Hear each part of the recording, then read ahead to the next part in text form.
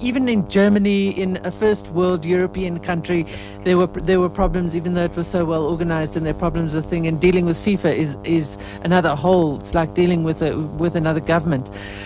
However, I think that the goodwill that was created is unmeasurable. I think that the publicity that we gained from holding a successful World Cup, there was this talk about Plan B all along, and suddenly people realized not only did we not need a Plan B, but actually South Africa was an amazing place to visit. And I think that has continued in the many years in the years subsequent to 2010.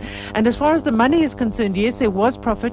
It doesn't the profit from the World Cup doesn't go to South Africa. It doesn't go to building houses. It goes to SAFA and the legacy projects that were created. And that money has been spent on legacy projects. There are turfs that have been built around the country. There are stadiums that have been built around the country. That money has come back to South Africa. So a certain amount of the money has come back. Yes, there were problems, and I'm not trying to deny that, but there were lots of positives too. And Kujo? I'll tell you, for me, one of the biggest aspects of holding the 2010 World Cup in South Africa was the perception, the change of perception about Africa. And till today, I get calls from overseas, including even my own brothers who are living in the US, telling me how great South Africa is. Because prior to the World Cup, Africa was seen as a basket case, hopelessness, a third world continent, a dark continent. And South Africa's 2010 World Cup, in a way, have gone to demystify those perceptions. And I'm very, very excited about that. Marawa?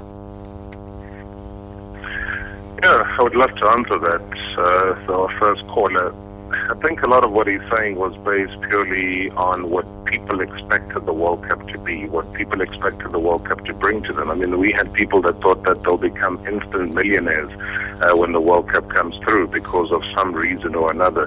There was almost a jackpot mentality feel that the World Cup will change things.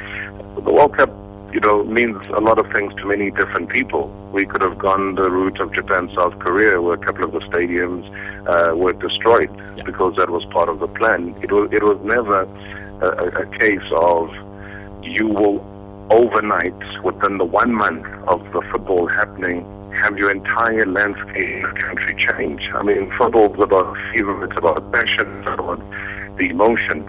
You're not going to get that until kingdom come. You're going to get back to your realities of fixing potholes. You're going to have to get back to your realities of getting, service delivery done. There's a whole lot of other things that come into play here. The FIFA World Cup brought, as Kuja and Janet were saying, that it brought with it what we didn't have in a long time. And you saw that unity, you saw that togetherness, you saw people overcoming the cold weather in Johannesburg, any part of the country, to support, the FIFA World Cup, and the fan parks were full for those who could buy tickets. That's what a World Cup brings. The World Cup's not going to change your life. It's not going to force PSL teams to fill up those stadia when the World Cup is gone. It will have brought what it brought, and the World Cup money is fixed in a trust, and that's why people like Jerome Val come into the country from time to time, because they've got the master key there. They come through, they unlock the funds, they put it through to development, they unlock the funds to put it through wherever money is needed.